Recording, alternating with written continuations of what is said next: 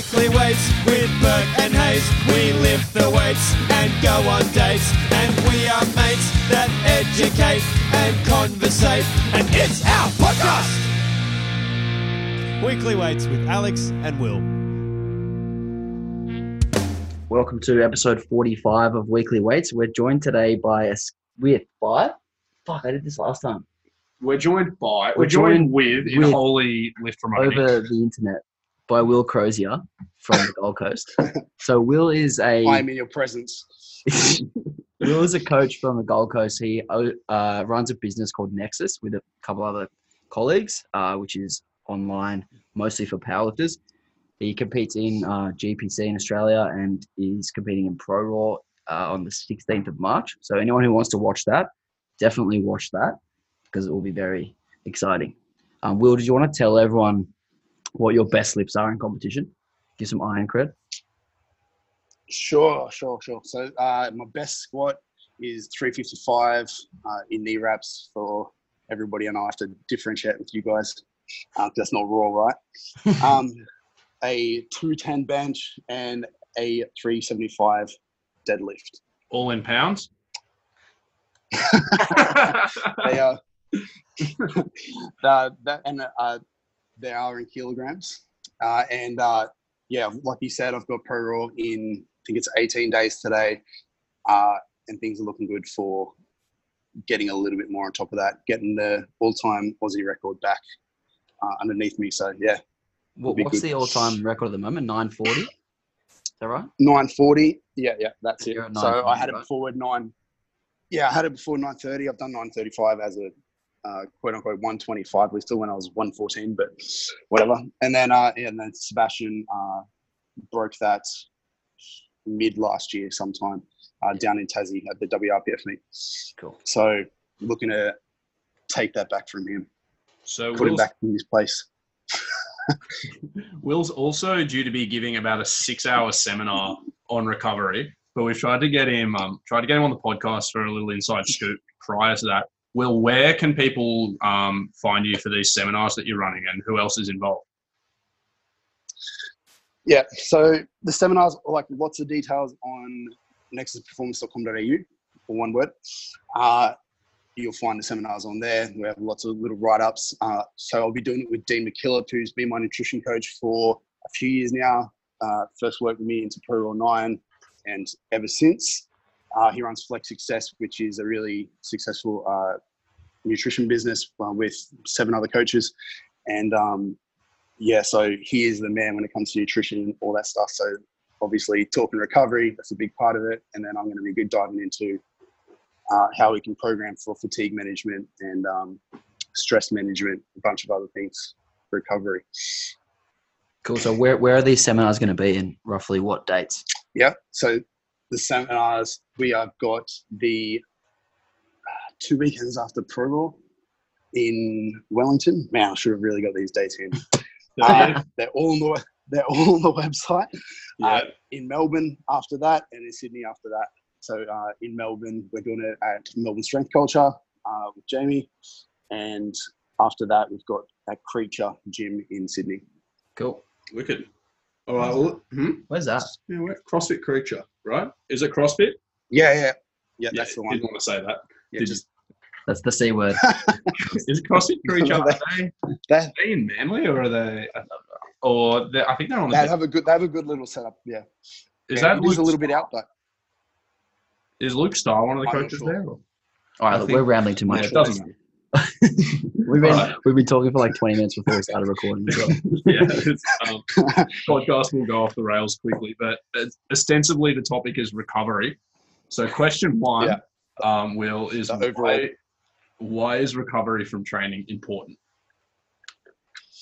So recovery from training, like training, everybody knows the training itself just breaking down isn't the way to get strong, the way to get big. Recovering from that is where your body's going to grow, your body's going to get stronger. And basically, the simplest way to say it is that if you can recover from more work, whether that's all the stuff, nutrition, sleep, stress reduction, everything that we're going to talk about today and at the seminar, if you can handle all that stuff, the more you can recover from, the more you can train, the more gains you're going to get. So put simply, that's the outcome that everybody wants that's doing powerlifting and that everybody's that's listening to this wants. So pretty obvious why you should be chasing it. Yeah, I think something. Oh, you go on. Sorry. Unfortunately, it's in powerlifting anyway. I'm sure you guys can back me up on this. And that is that powerlifters don't see it as a big priority. It's, you know, like we're all about the hardcore training and hitting, you know, big RMs and stuff in the gym. But then when it comes to recovery, nutrition, sleep, all that stuff like that, it's kind of written off as like, you know, like that's just kind of, you know, way below training in terms of priorities. So really hoping to put light on why it is so important and the stuff that really makes the great lifters great as opposed to just everyone else. So something that Alex and I sort of have often spoken about is that you need to actually be fresh enough coming in to make your hard work productive and actually maximize the productive work that you do. And so if you spend all of your time in a big fatigue debt in training, you often actually can't perform at the ability that actually gets you stronger either when it really matters if you're always just buried. And so balancing that stimulus and recovery time is really important if you actually want your training to do you much good. Yeah. So there's so many implications they're coming into. I mean, people could use the word fatigue, stress, almost the same thing in this instance, but I mean, there are slightly different definitions, but we use it pretty much the same. But everybody knows, like if we went through a comp prep or whatever, that if you're feeling fatigued, like how much it impacts your training, like everybody that's done like a proper peak knows that. So like just learning to avoid it impacts your technique and obviously how you're feeling on your off days, how much you're going to come in to bring into your next session, mindset. There's just so much. There's so many things it affects, and that's why I don't understand why it's such a kind of second priority put aside for people. It really should be kind of the big thing that people that are training hard and are at that level need to be focusing on. Yeah. So the second question we had was, well, this kind of starts with a statement. People say that recovery precedes adaptation. What are the implications of this? Oh, sorry. I thought you were going to go on with the rest of it. We'll start there. Yeah, I'll start there. What's that? Yeah. Yeah. So yeah, I mean, it's kind of what I just said. Is that to adapt to training? If you're already kind of at your stress limit, your fatigue limit, you're already pushing that bucket. It's just like it's just going to get pushed aside. It's just adding to that stress. You're never going to get, your body's never going to get to it and adapt to it. You're never going to be able to move forward in training. I know I'm just saying the same thing again, but it's almost like a yes or no question. It's like, of course, like if I went into every session feeling like crap, am I ever going to be able to perform my best? No. I mean, it's almost like a common sense thing. We could go deep into why, but straight out, like that's what people want as lifters. Yeah. Yeah, so you've got to be able to actually recover from the training so that you can do more training, essentially. Yeah, you need to recover from what you're doing. And if we look into periodization, like it's not only like what we're doing now and for the rest of the session recovery, but then what we're doing now and how that affects the rest of the week, and then how this week affects the following week. And I mean, that's the whole idea behind peaking, Yeah, I get an analogy that I just thought of. This could be a bad one. Alex is already smoking. We're 3 minutes in. I've got a shit analogy. No, it'd be, you could think of like adding levels to a building, right? Where every time the training stimulus breaks you down a little bit. So every time you go to add a level, you have to lose one and then add two on top. But you obviously can't build the second higher level unless you've rebuilt the first one that you just knocked down first. And recovery from training is a little bit like that too. If you cause damage to tissues or disruption to systems, before you can actually fortify those systems or add something on top, you need to restore them to the degree of function that they had prior. Press the power button, Alex. Yeah, and there's so many ways to do. Like we're talking life stress, work, relationships, money stresses that have been thrown in that. And it's not just training. I mean, obviously, training is the one that we want to be the big variable that we can control. But your nutrition, your sleep, all this stuff that we're going to be talking about is what drives how much of that you can handle, and all the other stress in your life is also going to be added in that. So we need to look at kind of making that work for us, reducing those other variables down so that we can push training and handle training in a way that allows us to actually do what you just said at those levels. Um, The typical one that people look at is the sink analogy, which we talked about. Like everybody will know it. Everybody that's I'm sure has seen it at some point if you're interested in training at all. Whereas you have the sink as your the stresses coming in, and then the drain pipes the recovery. And if you have too much coming in, it's going to overflow, and you're going to end up overreached or overtrained, or however you want to define it. And your body's going to find a way to make you recover, to make you deload, or whatever you want to call it. Like it's just whether that's injury or just like you feel like crap that you can't train optimally. Lots of different outcomes. Hopefully, not the injury one. Yeah, that's then obviously often when people get sick too. yeah. Definitely. Yeah. If you look at a comp peak, like how many times you've seen, 4, 5, 6 weeks out, somebody's coming into a comp and then they just start getting the flu and they're like, oh, such bad luck. And it's like, oh, you do that every single time. And it's often the people like I said, it's trying to diet through their peak Yeah. at As the well. same time. Yeah.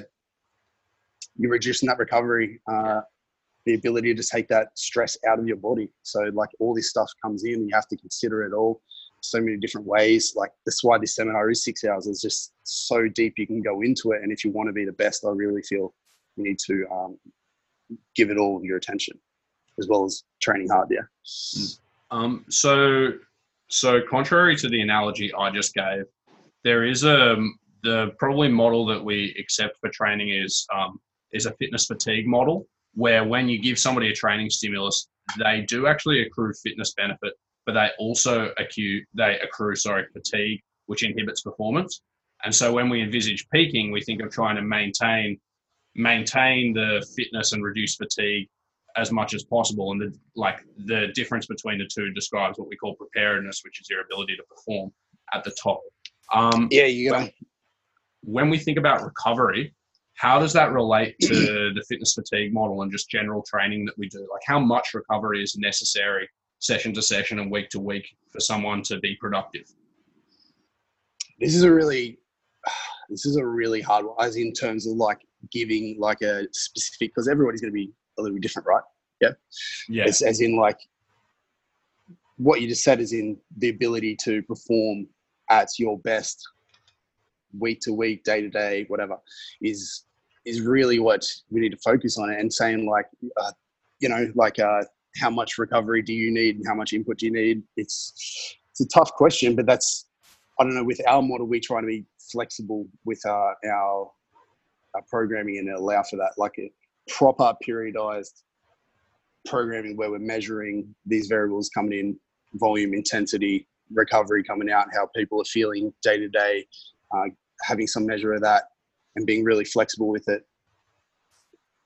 And when we're flexible, when we take deloads is how we go about it. It's just, I know I've kind of like sidestepped your question with that and trying to like almost not give a direct answer, but like I just feel like all the current models as to like, we're going to deload this often or whatever. It's just like it's a question that can't really be 100% answered. I've never found one thing that works for a wide population. Obviously, you can put people in little groups, like females, males, small people, big people, strong people, weak people, and kind of give estimates on that. But for us, we just take each person, measure inputs, measure outputs, and try and be really flexible with how we handle recovery.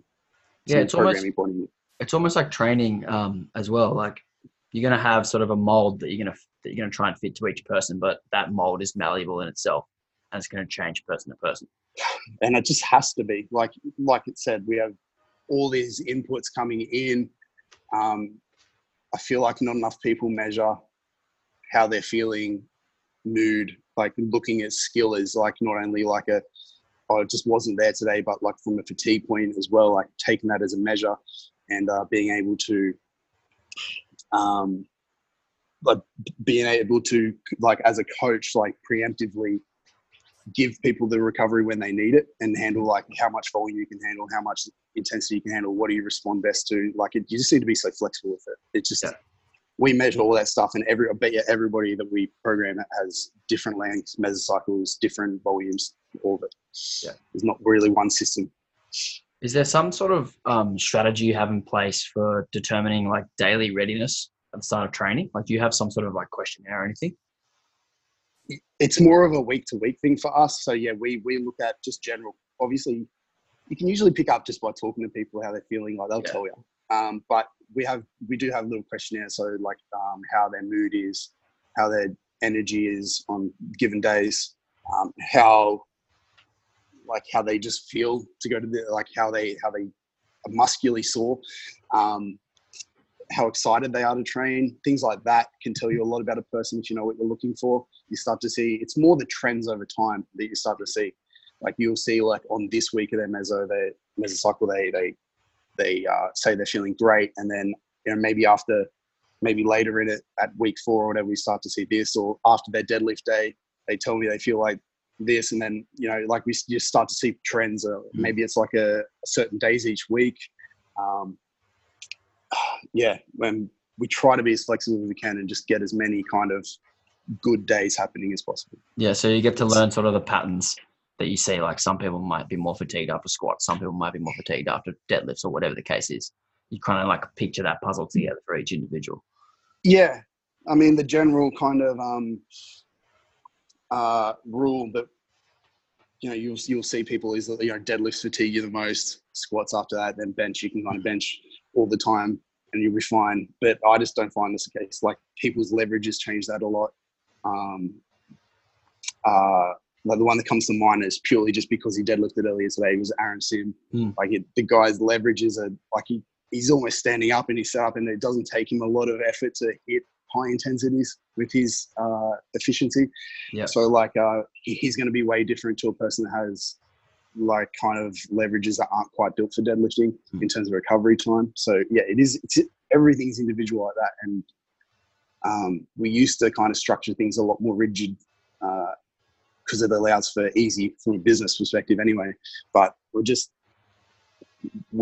found we can't give people the best results by doing that. So we're super flexible with everything now. Cool. If I can bring us back to training a little bit more specific. Yeah, sorry. You're not in trouble, mate.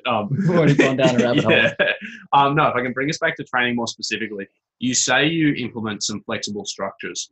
Does that mean in your sessions you use things like RPEs and RPE caps and rep ranges and things to accommodate differences in preparedness on the day? Yeah, different people, different things. A lot of people I don't trust to use RPE. They just suck at it. You know the people I'm talking about. I don't trust anyone. Yeah. I say this to Alex all the time. There's no such thing except RPE 8. Like it's either RPE 8 or you fail. Yeah, exactly. Well, slight misprove I mean, on the RPE 8 top single. Yeah. Made it at 10. Yeah. Yeah, it would have been 8 for sure. But I can't trust everybody, but I do set RPE mostly especially for accessories, especially coming into a comp. And then people that I do trust, I'll give either RPE and then kind of like what I estimate that will be. So for like, I might say, well, we want to hit an RPE 9 top single, but it's probably going to be around this. And then they'll just adjust. So that's how we're going to be flexible on intensity. Sets, as in volume. Sometimes I'll give people flexibility on that if I'm not sure how if I haven't been able to work out how their recovery is yet. So I might say like 3 to 5 sets of 5 on this. And then if it gets too hard, we're going to cut that back. And I've actually been using that a little bit at the end of this prep myself. So just to manage fatigue myself. So like bench, I've been able to push out way more volume, and then squatting, always my downfall has been a little bit less volume, super flexible week to week. Yeah, right. Alex had much more to ask about that specifically. Mm-hmm.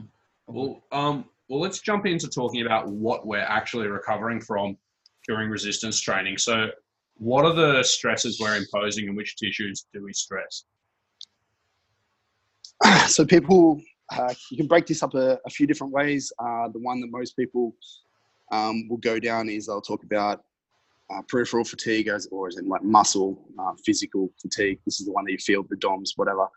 The general soreness throughout the body that we said before. when we're measuring how people feel sore. And then people talk about CNS or central fatigue, as in like how it affects your neural system, other things. So that one is a bit more hard to measure, obviously, as in like I can ask you if your legs are sore and you're like, yeah, cool. But that one, a bit different. So these are going to be different things, but I find that we just tend to focus more on how people feel and the soreness thing, the peripheral fatigue, and the CNS, we kind of just let it slide. Obviously, that, like you brought up before, we could use HRV and all this other stuff, but for most of our clients, it's just not practical. We don't have the access to give people ability to measure that stuff, and it doesn't work for a large amount of people. So, but that's what we're talking about when we're talking about recovery. Yeah, how deep. That's a good start. So that's a good start. I just don't know where you want me to go. You can go as deep or as shallow as you want. No, the next question that we had were, are there tissue-specific considerations for recovery and recovery timing? So do muscles, tendons, ligaments, the nervous system and technique and so on adapt and degrade at different rates? Yeah, so ligaments, tendons are going to break down a lot slower. As you break them down, they take a lot longer to get back to baseline. Muscular damage, usually pretty easy, typical a week or so, depending on the muscle group. And that's the one that we can control more so. The others, the ligaments and tendons thing, is going to be, first of all, like making sure you move well so you're not breaking them down excessively. And then B, it's going to be like a periodization thing. So in off season, making sure you have time to let those recover. So like if you look up, like I said, the SRA curve stuff that Juggernaut has done, Marcus Vitel's done heavily on, they have specific timelines for lots of different things through the body. But, and you can look up adaptations for that, but the one we want to focus on is muscular. Tendon and stuff. I feel like it's just, if you periodize well, you can kind of like just get around that, unless you are having movement issues, like we said. Yeah. In your experience, this isn't a question we prepared you for, sorry, but in your experience, how much variability is there between people in measures of things like muscle soreness after a given bout and how quickly they recover from it?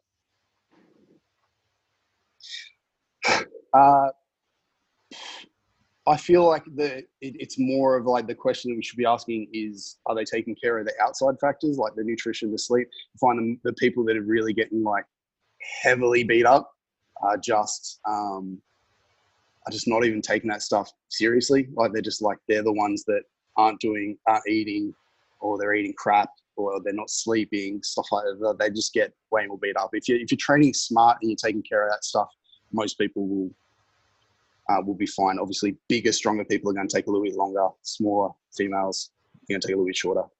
That's going to be that. All right. You I love how you look at Alex and he said never says anything. Like, Alex, you have any? No, okay. No, he's browsing Instagram. No, you already actually alluded to this. You spoke about periodization and how having some periods in the off season that allow your tendons a break is a smart idea. Do different intensities and different training styles and things actually impose different recovery demands? So, what's different about lifting really heavy weights versus low weights, and what's different between high volumes and low volumes and explosive movements and slow movements?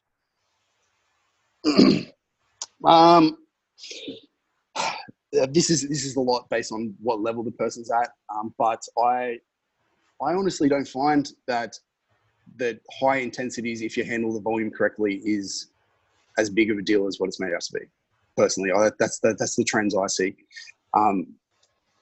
Like if I handle the volume and periodize that in a way that somebody can handle it and recover from, and each week kind of builds on each other, like we were talking about before, that the intensities, like hitting a top single, I don't think is near as fatiguing as what other people might be.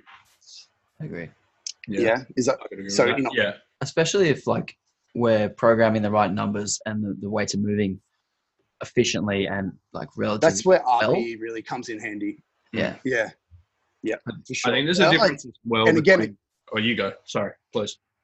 I was going to say again, we could go down the side street of movement. So if people are moving really well, it's going to be easy to recover from because they're going to be more efficient. They're going to not hit those other structures, and it's just like you're going to beat up the areas that you want to beat up. You can predict it. Whereas like if you're using your low back to live your entire life and you don't have any abs, like it's just going to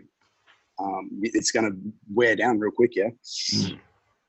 I think it's also like me going. Oh, you carry on again. Sorry. I think we've got just enough lag that you and I are going to talk over each other a lot. Please, you finish. No, that was it. I was just going to say, like, if you're going down the street and you get a huge lower back pump and your spine's loading up during that, like, it's then hitting a deadlift session after is going to suck. Like, you're going to be building fatigue. Otherwise, there's more stress being chucked in the system. Yeah. So the rule that Jamie and I had when we were having latency issues last time is we'd say over when we were finished talking. So we can do. I heard that. I also heard that it didn't work 100% either. No, it didn't work at all. But tell us when you're over. Yeah, just give us the sign.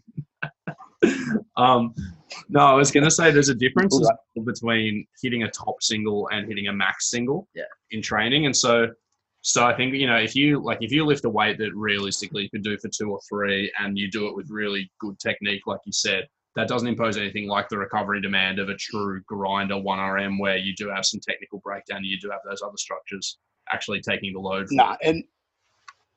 And again, like if you're handling the outside stuff, like if your nutrition's consistent, if your sleep's consistent, if your stresses are consistent, all that other stuff, then it becomes way more predictable. And then as coaches, it's just so easy. Whereas like if I set you a weight that was, RP 7 last week, and then you do it again this week and it's RP 9, like it's so hard. Like you may as well just chuck periodization out the window then and just guess, and then you just use a template because that's where the adaptive model really fails. And if the person's just inconsistent and not collecting data, I guess, or we're not collecting data or anything like that, it's useless. I may as well just give you a template. But yeah, RPE that's where I'll use it for. That's where the tool will come in. So let's look at the opposite end of the intensity spectrum then. So when people do lighter weights and higher volumes, we've said that heavier weights aren't necessarily more fatiguing, but why are those lighter weights then allowing for recovery of, think like your other soft tissues? What's the benefit of those lighter loads? You're talking about as in like when you talk other tissues, you mean tendons? Yeah, so you were saying like in your off season, having some lighter periods of training will help you recover things, your ligaments and tendons, give them some time off. Why is that? Well, I mean, just go to a 1RM squat and you'll feel why. Like it's just loading your entire body and straight through your spine, just compressing you week to week is just brutal. And you'll know by the end of a prep, like your knees, your hips, everything is just locked on. You probably do have, if you don't have a little bit of like tendon issues and stuff by the end of prep, for most people, I'll be surprised. Like probably, I don't know, what are you guys, but like I reckon 9 out of 10 people have at least a little bit of those overuse stuff coming by the end of a prep, just with the specificity.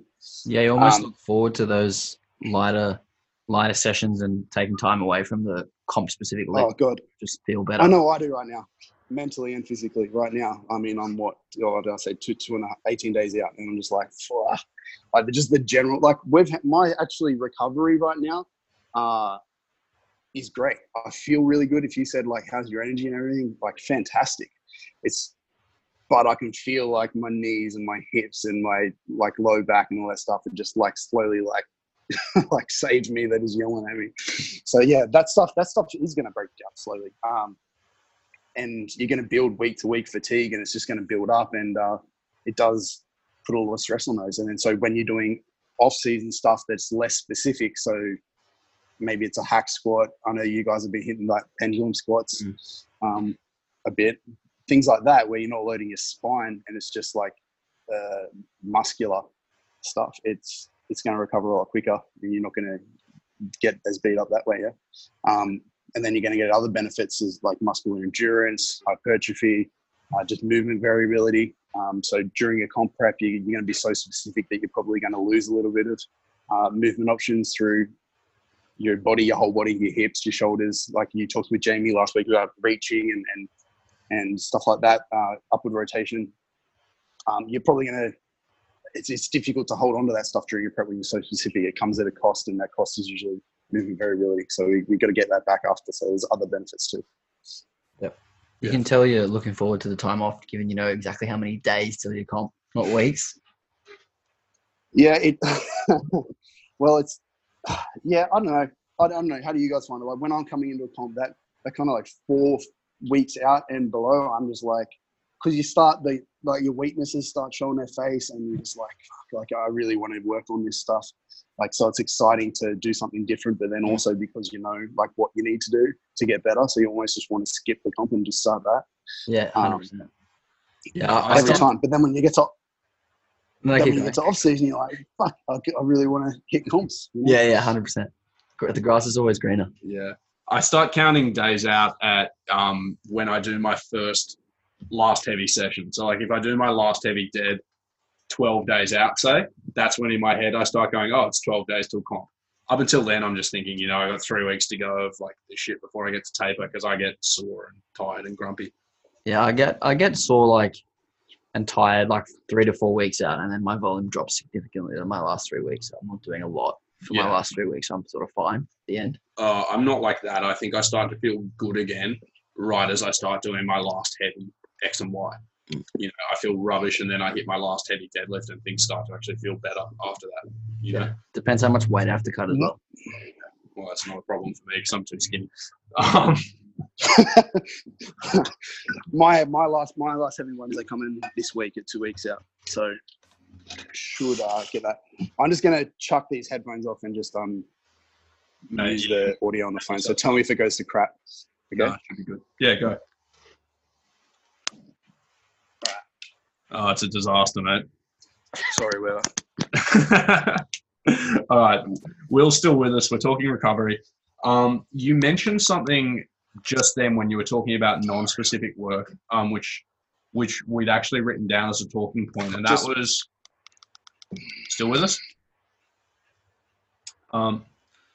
Yeah, something. Yeah, go, mate. How terrible. There you go. You're good now. Sorry about that. So something that you'd mentioned, something that you mentioned in your last response was that when you're not loading your spine, things are slightly less stressful. So is axial loading, so spinal loading, an independent contributor to fatigue, in your opinion? I would say so for sure, especially as people get jammed into extension and through the 3 lifts, like the 3 lifts themselves kind of bias that. So if you're not doing exercises to balance that, as in like getting some flexion through your spine, then yeah, you end up really getting jammed in there, and it's just disgusting. And like I said, you end up that person that can't walk down the street without getting a back pump. Yeah, absolutely. Is absolutely the answer. And something you said I thought that was actually really interesting off air was that you weren't entirely certain whether it's the actual like paraspinal fatigue or whether it's the fact that the lifts that tends to put a lot of axial load through are also the big disruptive lifts like squats and deadlifts that causes that to be the case. Yeah, exactly.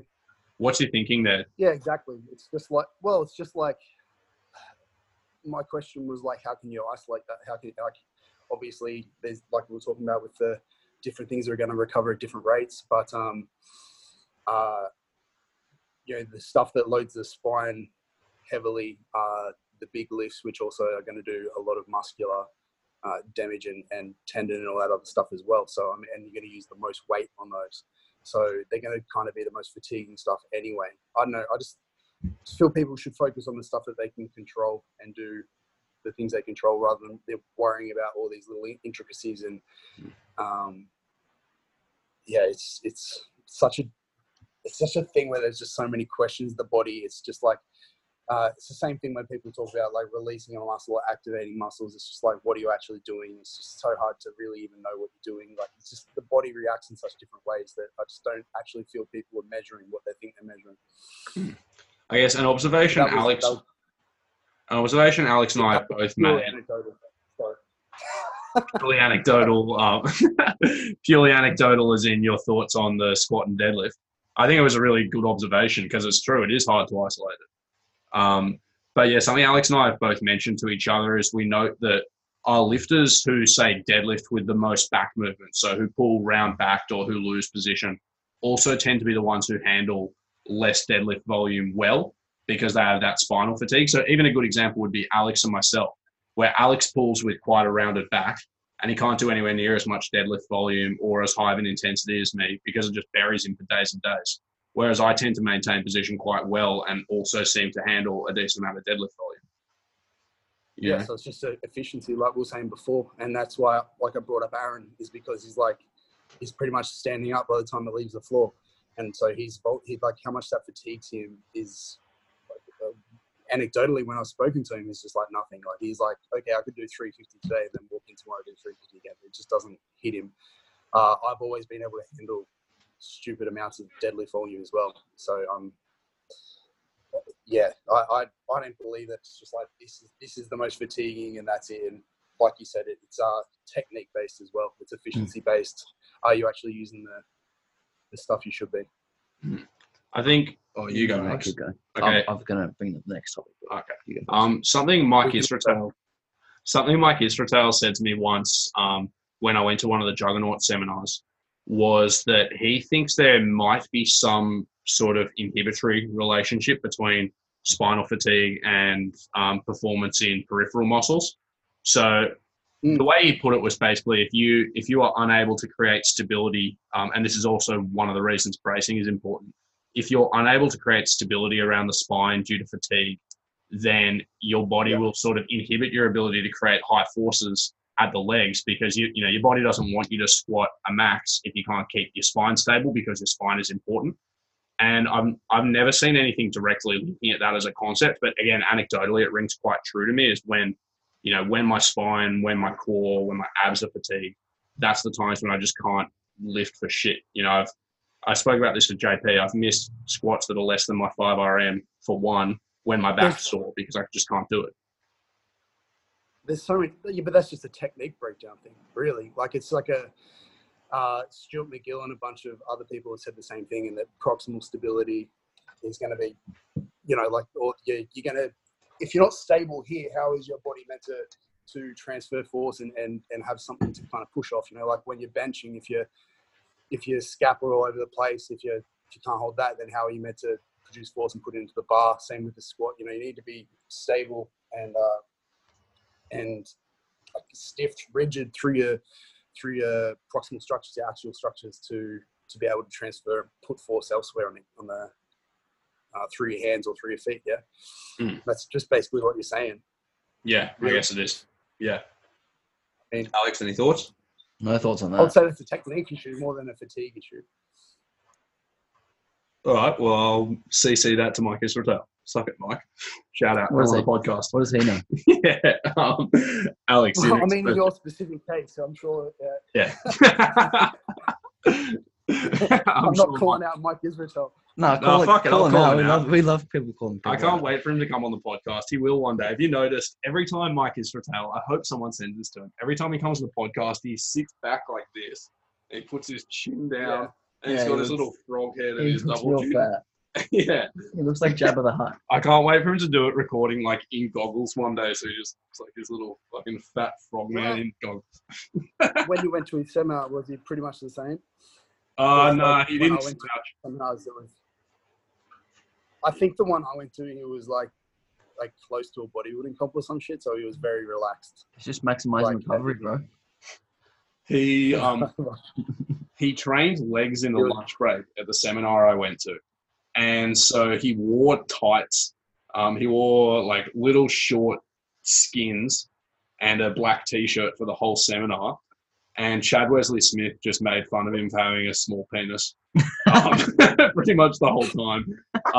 But he was he was a sweaty mess. But no, he was very animated and his body language was good. So, Mike, if you're listening, your body language is good in seminars, but it's bad in podcasts. And please come on us. Someone send this to me. All right, enough. Enough about that. Enough about that. Next topic. I'm sure he'll come on. He'll be on for sure. As soon as he hears this, he'll be like, Oh, yeah. I think he actually probably would come on. I reckon he'd come on for sure. Yeah. Yeah, he'd chat shit with the lads, Mike. What's next? When we first spoke about this, Will, we were talking about the idea of the stress bucket. So what are some of the things that can go into the stress bucket, and how does that affect how much training we can do? It's like, what are those things outside of training that affect our training?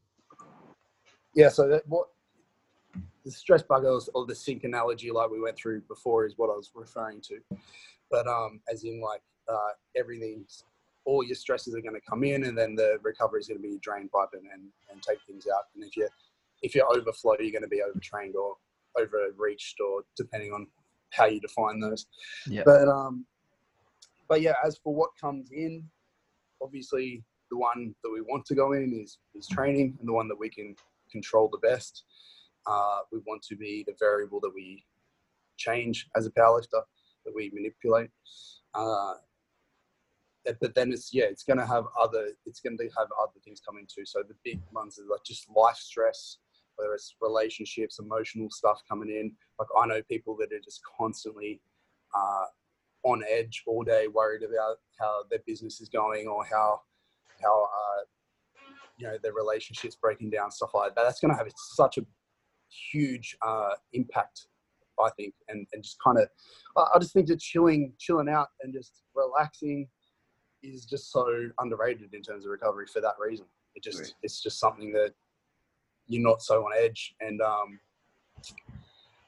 I mean, other people refer to it as a different thing. Like I was listening to a podcast recently with Luke Lehman, which you may or may not know him from Muscle Nerds, but he was talking about how he does his least mode thing. And it's basically after a comp, getting back to health, getting all that stress out, and just recovering the best. As in, just chilling out. I think that's what it goes back to, is just learning to just relax about things. So that's the other big one that goes in. And then obviously if you're screwing up your food and all that kind of stuff, all that stress is going to be piled up on top of it as well. But hopefully after our seminar anyway, you'll be able to handle that. That's why I think things like people talk shit on, like, especially powerlifters would talk shit on like things like meditation or yoga or something like that. But those things, that's I feel like what their benefit is just because you can go in, relax, maybe do a bit of stretching, whatever you want to do, and just chill. Like let the heart rate drop down, stop thinking about things. That's where I think those are their most beneficial. And I use the breathing drills instead. So the postural stuff instead that you would have heard a bunch of with Jamie's, but things like the 90-90 breathing and variations of it that are more suited to me, but I'll use them to just try and just focus on my breathing and then relax, try and calm down. Yeah. What about something like step counting and stuff like that? Is that something that you'll track? But that's more of a nutritional thing. That's more measuring output for us. We don't use it as like a stress input or output. If you're a physical worker, a laborer or something, and you're doing 50,000 steps a day, as well as chucking around concrete, then I'm going to take that into consideration. But for somebody like me who's doing this, it's more about getting the minimum, and it's more it's definitely not a stress input for me or for most people that I train. How much do energy out? How much do you think how much do you think people's disposition affects sort of how much extra life stress they accrue? So as an example, Lyle McDonald recently in a discussion was saying, in his experience, there's lots of those people who are very kind of type A, who will, who want to work themselves into the ground to achieve a goal. So, when they diet, they want to diet really hard. When they train, they want to train 7 days a week for an hour. Yeah. When it might actually serve them best because they're high stress people to take a more moderate approach.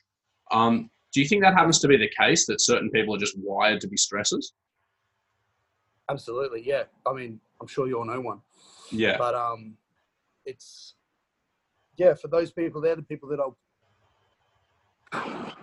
We lost you for a sec there. Somebody called me. Oh. Yeah, those are the people that I'll push into things like those other things, meditation or yoga or float tanks or whatever your jam is to calm down. I'll tell them to get off their phones, go for a walk, think, like, don't have that constant notifications coming up, stressing out your life, always thinking about other people or other things. Like, yeah, they're the people that I'll really try and just say, like, actually set protocols in line to just de-stress, to chill, to relax. Whereas for me, it's quite easy. I mean, I work from home. How would you when I want to relax, I do. How would you identify someone like this? Like, how would you know who these people are? Yeah, I mean, through just experience. You just meet them and they're just kind of up and they're in your face and they're just like, just won't stop speaking, and it's just, you can tell that like they're worried about 50 different things that's happening right now. I mean, I'd love to have like a specific little like measurement, like data that I can actually track about that person. But usually talking to somebody makes it pretty obvious for me. Do you have any tellers that you can tell me? No, you can sort of tell if someone. For me, yeah. Yeah. I'm like I said, everybody knows one. Like, you can just think of it like a person right now where you're just like, that dude just is a fucking chill.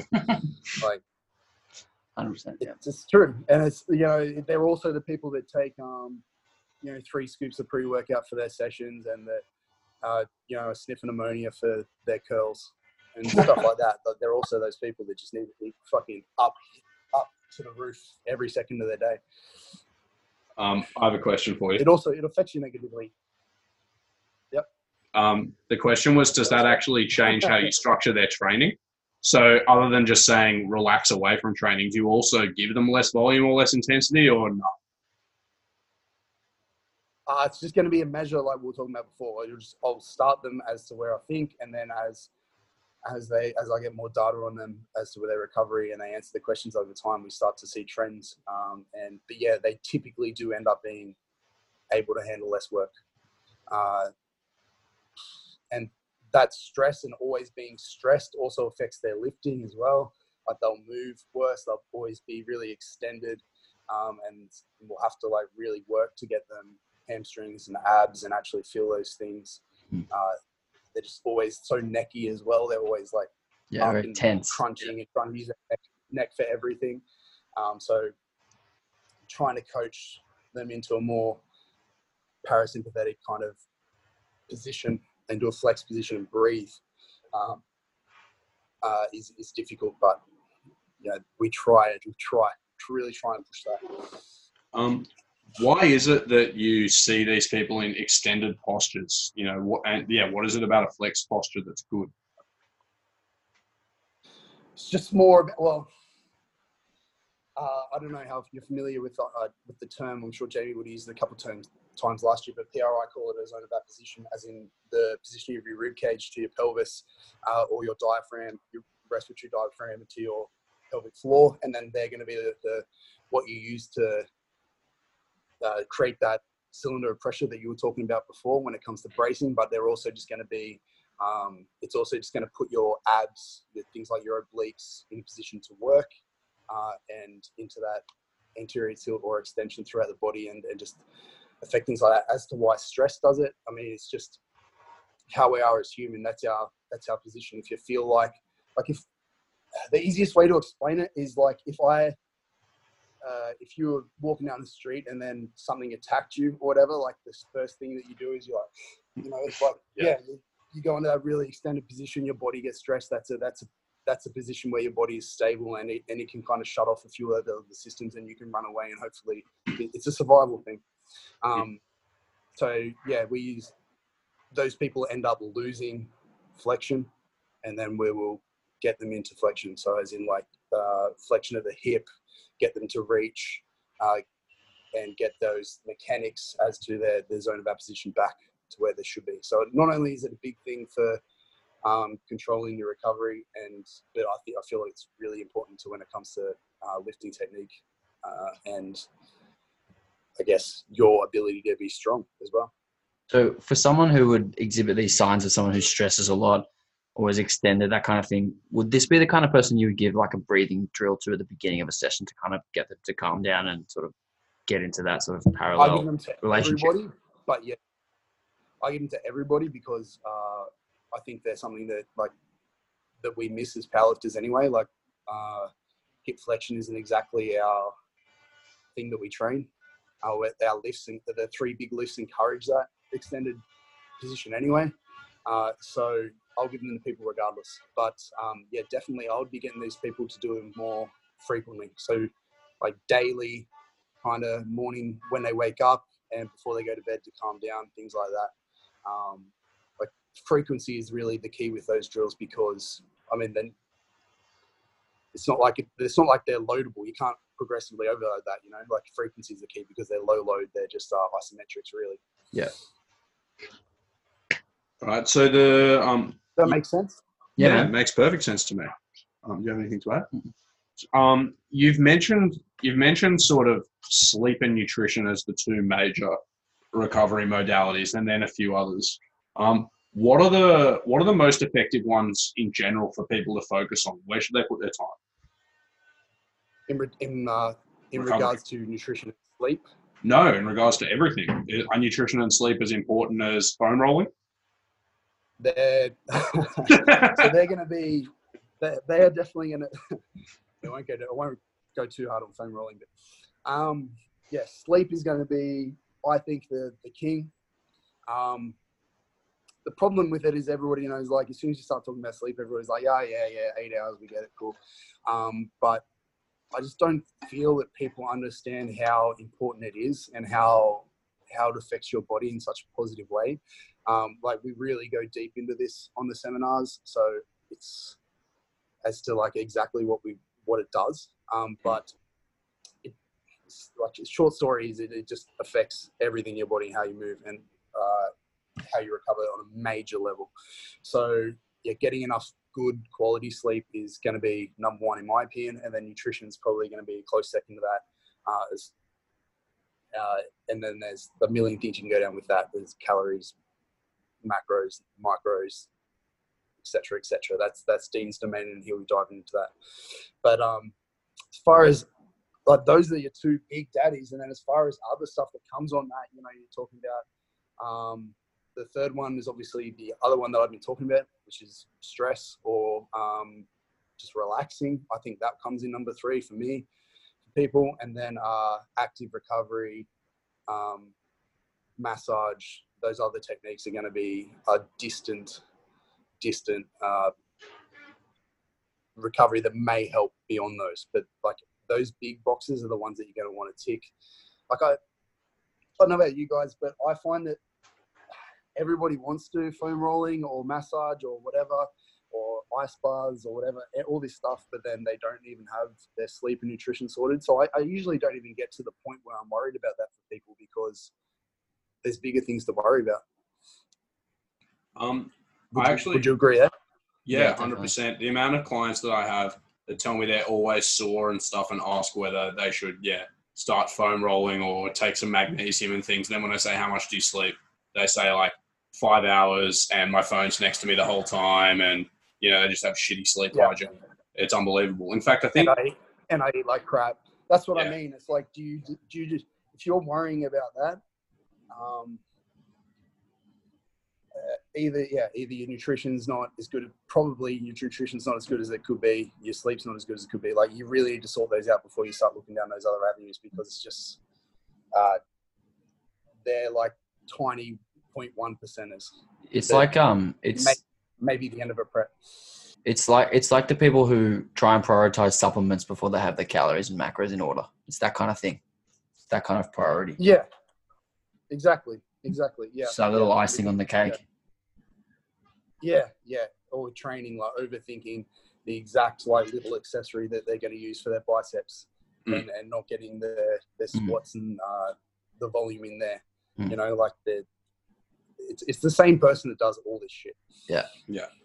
So when we talk about sleep, I've seen evidence for during a fat loss phase, the people who sleep more, losing more fat, retaining more muscle. You know, same thing with training. I've seen research where the people who sleep better gain more muscle, whatever it happens to be. What actually We're going to break that down in the seminar? I think that'd be terrific. But what types of things, when we talk about good sleep, what types of things should we be thinking about? You know, duration, sleep hygiene, stuff like that. What are you looking for?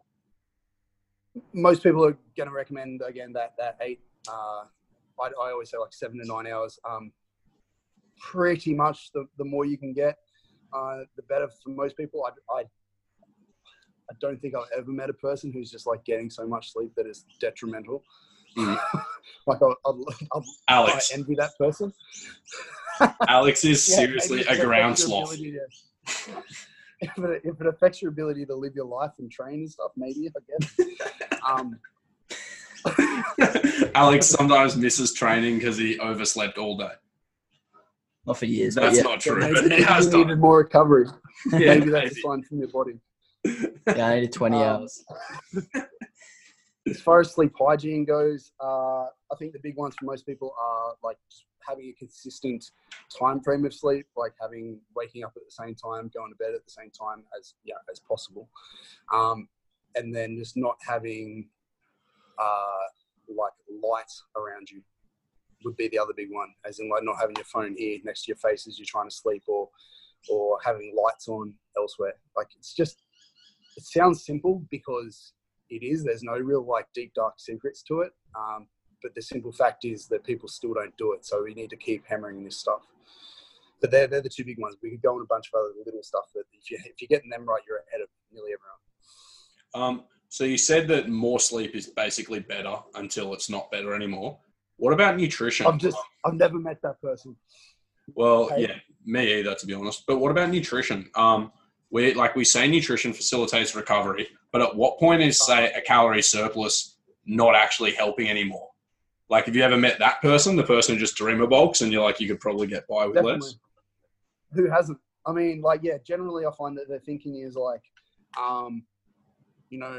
food is energy, and the more food I eat, the more energy I'm going to have, and the more energy I have means I can go harder in the gym or something like that. But that seems to be what their thought process is around it when I talk to these people. But yeah, it just doesn't work that way. Training doesn't burn as many calories of what people think it does. And again, this is an area where it's going to take meticulous like data tracking to really get the best things out of it. So like if you use a calculator for me to predict what I need, it's completely wrong. I'm just the person that eats way more calories and is skewed a little bit different off the charts as to the most of the population anyway. And I don't even move that much, which is kind of annoying because like for example, when I tried to go up to the 125s this year, it was just like trying to eat like 7,000 calories a day is not fun. But yeah, it totally, it certainly isn't a case of more is better. It just doesn't make sense at all. Get your required micros in and get your required macros in, and be in an energy balance that's going to grow muscle whilst not getting overly obese, because we both know that's not healthy. It's not helping anyone. Lyle McDonald wrote a really good, I don't know if it was one article or more than one, but it was an article called Muscle Gain Math. You can tell he's American. It's Muscle Gain Math, and it talks about how much energy is actually required to synthesize, a pound or a kilo or whatever it happens to be of muscle tissue. Yeah. And it talks you don't need to be in a big surplus at all. No. It's really quite tiny. Yeah. It doesn't need to be a huge surplus. He also factors in a little bit of stuff about training and recovery and things in general. But the way I tend to envisage it when I talk to clients about it is that when you're cutting, the lack of energy is a detriment to your recovery. Being at maintenance puts you at about baseline, and a small surplus gives you a little boost, but it seems to be past that sort of 250 to 300 calorie surplus for most people. The extra calories don't really do a whole lot to help your help your training and recovery unless it sort of gives you some form of psychological relaxation. I just can't see a rationale for it. Leverages, bro. Yeah, leverages for sure. Yeah, getting that gut to bounce off in the squat. Yeah. Yeah, you're right. The problem is if you try and go like the smallest surplus possible, then you end up like just not being in a surplus, because either you'll get heavier or your daily activity will change or something like that. You just leave no room. So usually we go maybe a little bit past that, and just like put people in a slightly bigger surplus, so that, and there's a mental thing as well, because they can see the scales going up, or maybe they look a little bit bigger and it makes them feel good. But yeah, so generally we won't aim for the tiniest possible surplus, and we'll just be at that, what you said, like 250, 500 is heaps. Yeah. Any more than that, you're just getting fatter. And yeah, fat is not helping. Do you guys remember when one of like to believe it. Ray's recent comps, Ray Williams, Yeah. he got so big, like he was actually so big and heavy that he couldn't get the depth on his squats. Do you remember that? No. And then he only got 1 out of 3 squats. Really? Yeah. All right. He got reds for his opener and his third. Yeah. He was just too big. Yeah. That's mad. Did you see there was a study with him on the DEXA? Oh Yeah. yeah. I think it was DEXA. Yeah, we spoke about that with Greg Knuckles. Yeah, we did. Yeah, his crazy lean mass and stuff. Yeah. Yeah. That was really interesting. You should listen to that episode with Greg Knuckles. Everyone out there. I will. I think that's one of our most listened to episodes. It's a good one. Yeah, it is a good one. Yeah, Greg and I made good friends. We're both losers. Lifting nerd. Not what I expected that to be. No, he's a good bloke. I liked him a lot. Fuck, that's mad. Imagine being too fat to squat to death. I got to give a shout out to one of our listeners, Mitch Ronan, who he's competed at Lift a few times. And ever since he heard that I used to be fat, he's messaged me on Instagram probably once or twice a week to tell me to get fat again. So from earlier today, There it is. where is he? Oh, Mitch Ronan, here we go. Earlier today, I posted my lunch and he responds, "Here he comes."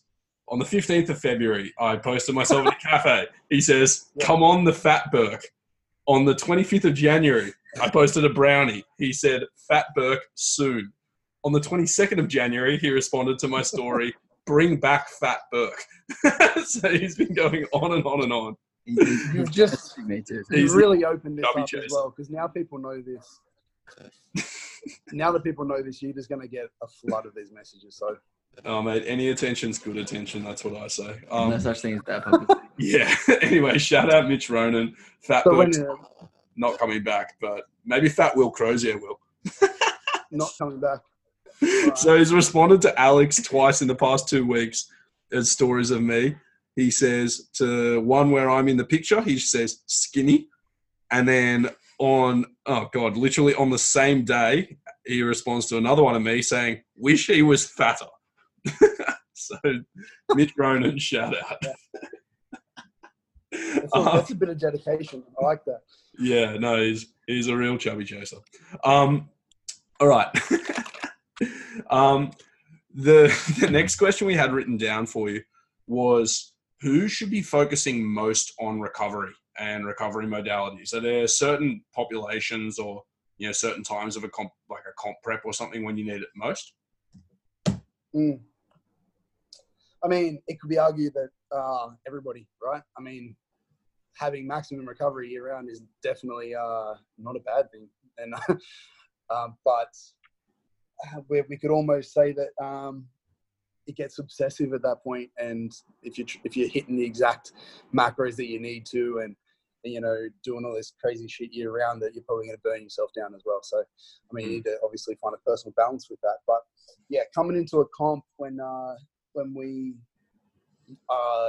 as coaches really going to need strict variables so that we can manipulate training in the best way possible. I think it's something that I really push on my people to get consistent, because it just makes my job so much easier to get them better. I'm just guessing otherwise as to what's working, what's not working. Obviously, usually making weight is an issue there as well. So they go hand in hand, which helps. I really think we should bring up though with this point is that coming into a comp, like I'm not here sprouting that everybody should feel good all the time either. Like nobody's walking around going like, yeah, I feel great at 4 weeks out. Like I just feel like so good. I'm recovering the best. Like this is best. Like it's just, that's not going to happen. And if it is happening, you're probably doing it wrong. Like if you're trying to push it to the point of just feeling fresh all the time and constantly, especially in a comp prep, you're missing like the big picture. Like it's okay to feel like a little bit beat up, or it's okay to feel a little bit like you trained hard, right? I'm not saying that you should feel 100% all the time. Now, yeah, and then to go another direction with that, there's people that get overthink it and don't train hard enough. So again, you need to earn the right to kind of focus on recovery a lot. I'm saying everyone should eat right and sleep well, but yeah, don't miss out on training hard too.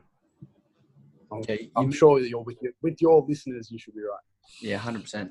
You mentioned mental burnout from being meticulous about sleep and macros and all that kind of stuff. Is there any what time frame of competition cycle would you recommend someone relaxes a little bit with that kind of stuff? Like when is it okay to sort of not have the foot on the pedal all the time with regards to recovery? Especially straight after a comp. Yeah. I mean, just comps in general are so freaking draining mentally as well as physically. Like I said to you, we said right at the start, it's like you almost just want to get into off season straight away. It's just like so draining in these last month mentally as well. But so straight after a comp, off season, we usually let our guys get a little bit more lax with nutrition, especially like as in, we're not going to let you get super fat or lose muscle, but we're going to be like, okay, like as long as we hit this ballpark ratio of calories, protein, carbs, fat, whatever, like we're pretty happy with that. As long as you're not eating like a fucking idiot, you'll be sweet. And if you want to go out and have burgers with your friends, like go for it, have fun. But because it's also just going to help with the stress as well. Like I don't know, it's almost a personal experience thing for me, because when I did my short-lived stint of bodybuilding back in the day, I tracked my macros to the absolute dot year-round, like every single day of the year for like 2 years, and it just killed me to the point where I just can't really do it anymore. That's why I just get Dean to write my diets now. But so yeah, I just don't think it creates a good mindset for anybody, nor is it probably 100% productive. Yeah, cool. Why don't we take a very quick break, and then we'll come back and hit you with a few quick fire questions, just get the down and dirty on some recovery modalities, and get the questions I got from Instagram to you as well. All the good ones, really good ones. And the 4 questions, yeah, they were really good. All right, we'll be back in one moment.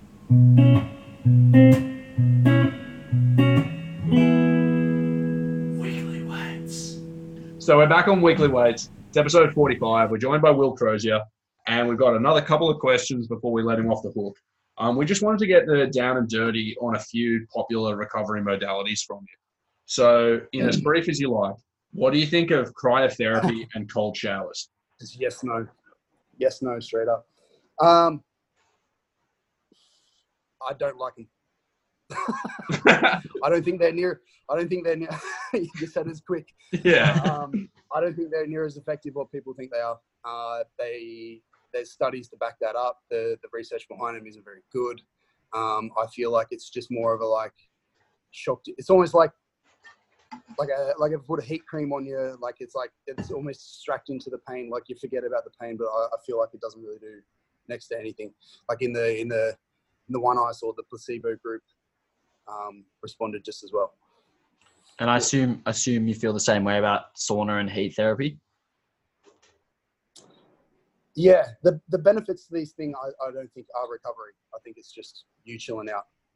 I think I actually saw some research at one stage where heat exposure actually reduced the adaptive response to resistance training. So it was like immediately post-exercise going in the sauna reduced muscle growth. I wouldn't want to be said on for that. A lot of these things. Really? Yeah, that could be said for a lot of this stuff. So if we talk about anything that acutely removes that inflammatory response from the body could potentially. So we're talking like there's lots of different things to do this, but the most obvious ones like anti-inflammatory pills or whatever. Like if you go and train and then you take these to counter the soreness and the inflammatory response, you're also kind of in a way stopping the adaptive process that your body has to go through. So I think it's the exact same idea that you're going through as far as like the cryotherapy, cold ice baths, whatever you want to call it. Like all this stuff, I feel like that's probably why. It's probably the same reason. I haven't looked too far into it, but I would assume the same thing. Shout out Matt Tinson, who asked that question about NSAIDs. So NSAIDs post-training, high doses, not good. Is that what you're saying? No, plus it is not healthy. I mean, like it's like your liver values are going to go up. Not that I think you could, not that I hope they're not taking that much, but I'll use them at the end of a prep if I need it, because by that stage I'm not really looking for adaptions. I'm just looking to peak, to remove recovery and to have my best training sessions. I don't care about growing. I don't care about getting stronger at that point.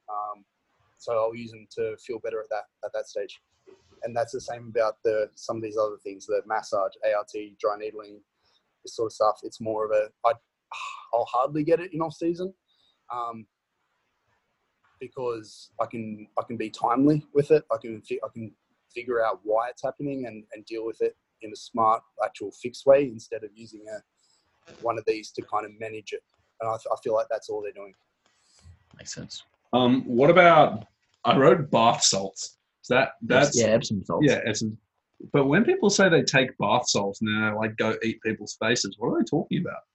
Same thing? I don't understand your reference at all. I don't understand the reference. Okay, well, I'm talking about those salt baths, right, that people have. Some weird junky thing. Yeah, Epsom. Now, I'm going to look up the weird junky eating people's faces thing. Yeah, go on. Talk about the one we're actually talking about. Yeah, but bath salts, you mean just Epsom salts? Yeah, Epsom again, salts, yeah. I don't think gigantic benefit to those as well. Right. From what I've seen, again, I think the benefit is more just relaxing. Yeah. So here we go from Wikipedia. Bath salts, also psychoactive bath salts, PABs, or in the UK, monkey dust, is a group of recreational designer drugs. The name derives from instances in which the drugs were disguised as bath salts. The white powder, granules, or crystals often resemble bath salts such as Epsom salts, but differ chemically. The packaging often states not for human consumption, blah, blah, blah, blah, blah. And then, these are the ones where people apparently end up eating their neighbor's face and stuff like that, which is cool. Now you say monkey dust, I see it all the time. Okay. Yeah, so don't take monkey dust after exercise either. Will not help recovery as far as I'm aware. Okay, what about foam rolling? Foam rolling or anything similar, I feel, is useful in some circumstances, but probably not as much as what people think it is. Like, you're not releasing things, you're not changing tissue structure, you're not doing anything like that. You're not releasing things. But if it helps, inhibit something or makes you feel good before a session, I say go for it. I just think it's more of a management thing. It's certainly not going to fix your issue. Same as the dry needling, ART, massage type stuff. I feel like unless you have a good therapist who really knows what they're doing and can also, work out why it's happening at the root cause and go back and fix that. That just releasing things is a pointless task. All right. It's tight for a reason. Yeah. Yeah, true. Okay, the one last one we had written down was flotation therapy. Do you know any evidence about that? Not that I bothered to look into too deeply, because again, I mentioned it a couple of things, the flotation tanks thing, or just the sensory deprivation stuff. Anecdotally, I've had friends do it. Some people have just kind of laid in there and just got super bored and then thought that, oh, this is stupid, I'm just bored and I really just want to get out. And then other people have been able to completely relax and just feel their whatever they claim to be, like feel like super deep relaxation and you're floating or whatever. But same thing as before. I feel like relaxing and just chilling out without any distractions is I feel like going having a nap would probably do similar things. Cool. Wicked. All right. The 4 questions. Do we take a break? We just had one. Did we want to do anything? Mickey's going to jump on with these. Mickey's going to help us out. Those are all just troll questions. Okay. So we put up a poll. We put up a questions thing asking for questions, and none of them were any good. So thanks for trolling us, guys. Yeah, I was just told to shut up and piss off by like 10 of my friends. And then Shero came in and trolled about his inferior podcast, Peak Speak, which you can listen to if you're interested. But no, we haven't. We've dealt with all the. I haven't done it yet. So, and it's. You're kind of a big deal. Yeah. So, yeah. We get all the good guests first. I only go on the good ones. Yeah, well, they haven't even invited us on their podcast yet, so fuck them. That's what I say. Fucking assholes. They're dogs. All right. Dogs. Tell them. Okay, so the 4 questions that tell us everything we need to know about a person. Alex asked questions 1 and 2. Yeah, so the first question is, if you could take one person we have Mickey on. Mickey's going to help me out with this. All right. If Will could take one person out to dinner, dead or alive, who would Will take? Will Crozier. I think Will would probably absolutely love to go out with Pat Davidson. Pat who?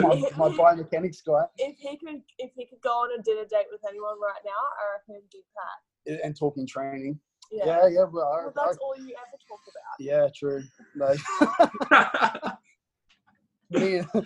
Oh, snap. No, he's one of my favorite biomechanics guys out there, and I love his work. What's his name? He would get annoyed and leave because I think that I would just ask too many questions. But What's his name?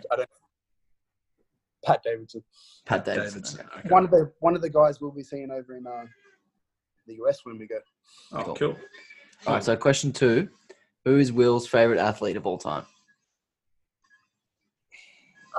I'm gonna keep this specific to powerlifting because I don't know. He has a few like favorite lifters, but I think like you can't go past Yuri Belkin. I think the way that he conducts himself on the platform, and like obviously we've never been around him on the comp day, but the way he conducts himself, Will I think really looks up to that. Yeah, I really have really a big thing about people like how they act.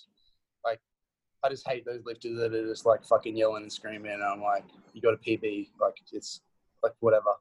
I don't know, like it's a different thing for me. Like when it comes to powerlifting, that's definitely the thing that I look for in people more so than like their attitude. Like lifting's cool, but whatever.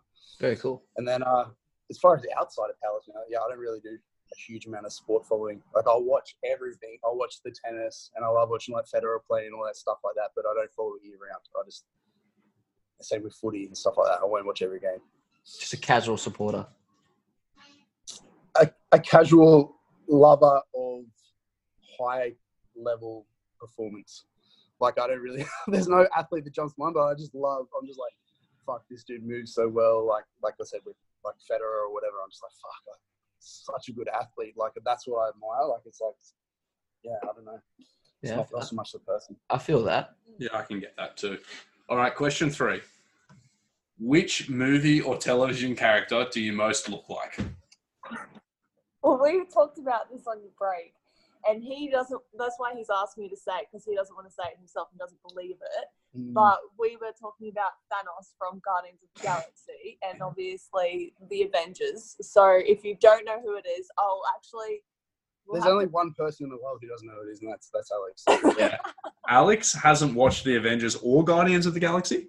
Or Lord of the Rings. We what can't do you be do friends. with your time? Or The Matrix. We can't be friends. What the hell?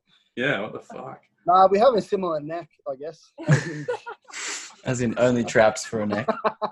Traps and a big head. I mean, Will has hair. Thanos doesn't have hair, so that's a trade-off. Yeah, fuck yeah, I'd smashed him on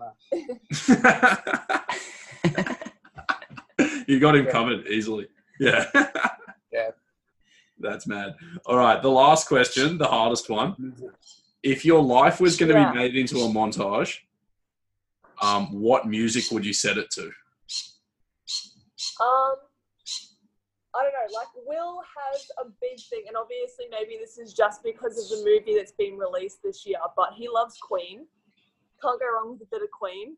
So Yeah. I was having a bit of a think about some Queen songs, and I thought like "Don't Stop Me Now" from Queen. Yeah, that's a great. I like that. Pretty That's good song. It's a Pretty good good song. Or, that like, was Bicycle. decided to be the Get out. bicycle. Don't Stop Me Now was decided to be the best feel-good song of all time. And when I say that, I think some people actually tried to, like, they wrote a paper about what makes a feel-good song. And the song that I read this in the newspaper somewhere, it was crazy. The song that they said, like, encapsulated it best, they said it was the best feel-good song of all time, was Don't Stop Me Now. Well, it kind of tells you, like the whole lyrics are, I'm going to have a good time. Yeah. Yeah, but I mean, like, You have to. every Kesha song is like, I'm going to have a good time, and it's still not as good as that one. So, you know, Yeah, true. Yeah, maybe. yeah, but I guess no one parties. I have a really wide variety of music, so I had no idea what she was going to answer. So if it wasn't Queen, what would it be? I think it would be like metal. The Dream Theater, Pantera, something like that. Like some heavy upbeat. That's kind of where I actually love listening to that stuff. But I will enjoy it. Very You'll long listen to that Petrucci in- guitar solo. Yeah. Exactly. In the gym, or on the way to the gym. But then when he's at home, it's like Billy Joel. I said it'll be like whatever. I'm cool for all of it. You could do Uptown Girl. Yeah, he loves some Uptown Girl. He doesn't love it. Not really. Don't be embarrassed, bro. Don't be embarrassed. Not embarrassment. They're good songs. Love it. I just don't think it's exactly the montage I'm picturing. It's not quite metal enough. That's what you're getting at, isn't it? I mean, that in the background of like heavy Pantera and stuff. cover. Yeah, it could work. Pantera cover of Yeah. Billy Joel. That'd be awesome. Let's write to Pantera. Get him on the show. Okay. Will, Yeah, thanks thanks so much for joining us, man. Where can we find you, or where can people find you on the internet? Where can they buy tickets to your seminars? Give us everything. nexusperformance.com.au is where all of our information about what we do, who we are, our coaching, blogs, the seminar tickets, all that stuff's on there. And then on Instagram, it's going to be Nexus Performance Australia, and myself is WCROZ, WCROZ. And yeah, they're going to be the main places that I post about training in particular, really. And if you want to watch Will lift, 16th of March, will there be a live stream? Yeah, it's going to be live stream. I'm not sure exactly who's running the live streams this year, but it's always a really, really good, like high-level TV level production Yep. they put on. So yeah, the Arnold's website will post that, and but you know, we'll be posting a lot of stuff as well. So if you follow me, you'll see a lot. We've got a photographer lined up to come and take pictures and videos and stuff. So Sweet, we man. should get some good stuff. Good luck. Yeah, good luck. from Weekly Weights and all of our listeners. That's all three of them. Yeah, Mum says hi. All right. Thanks so much for joining us, man. This has been Weekly Weights. I'm Will. I'm Alex. Catch you guys next week.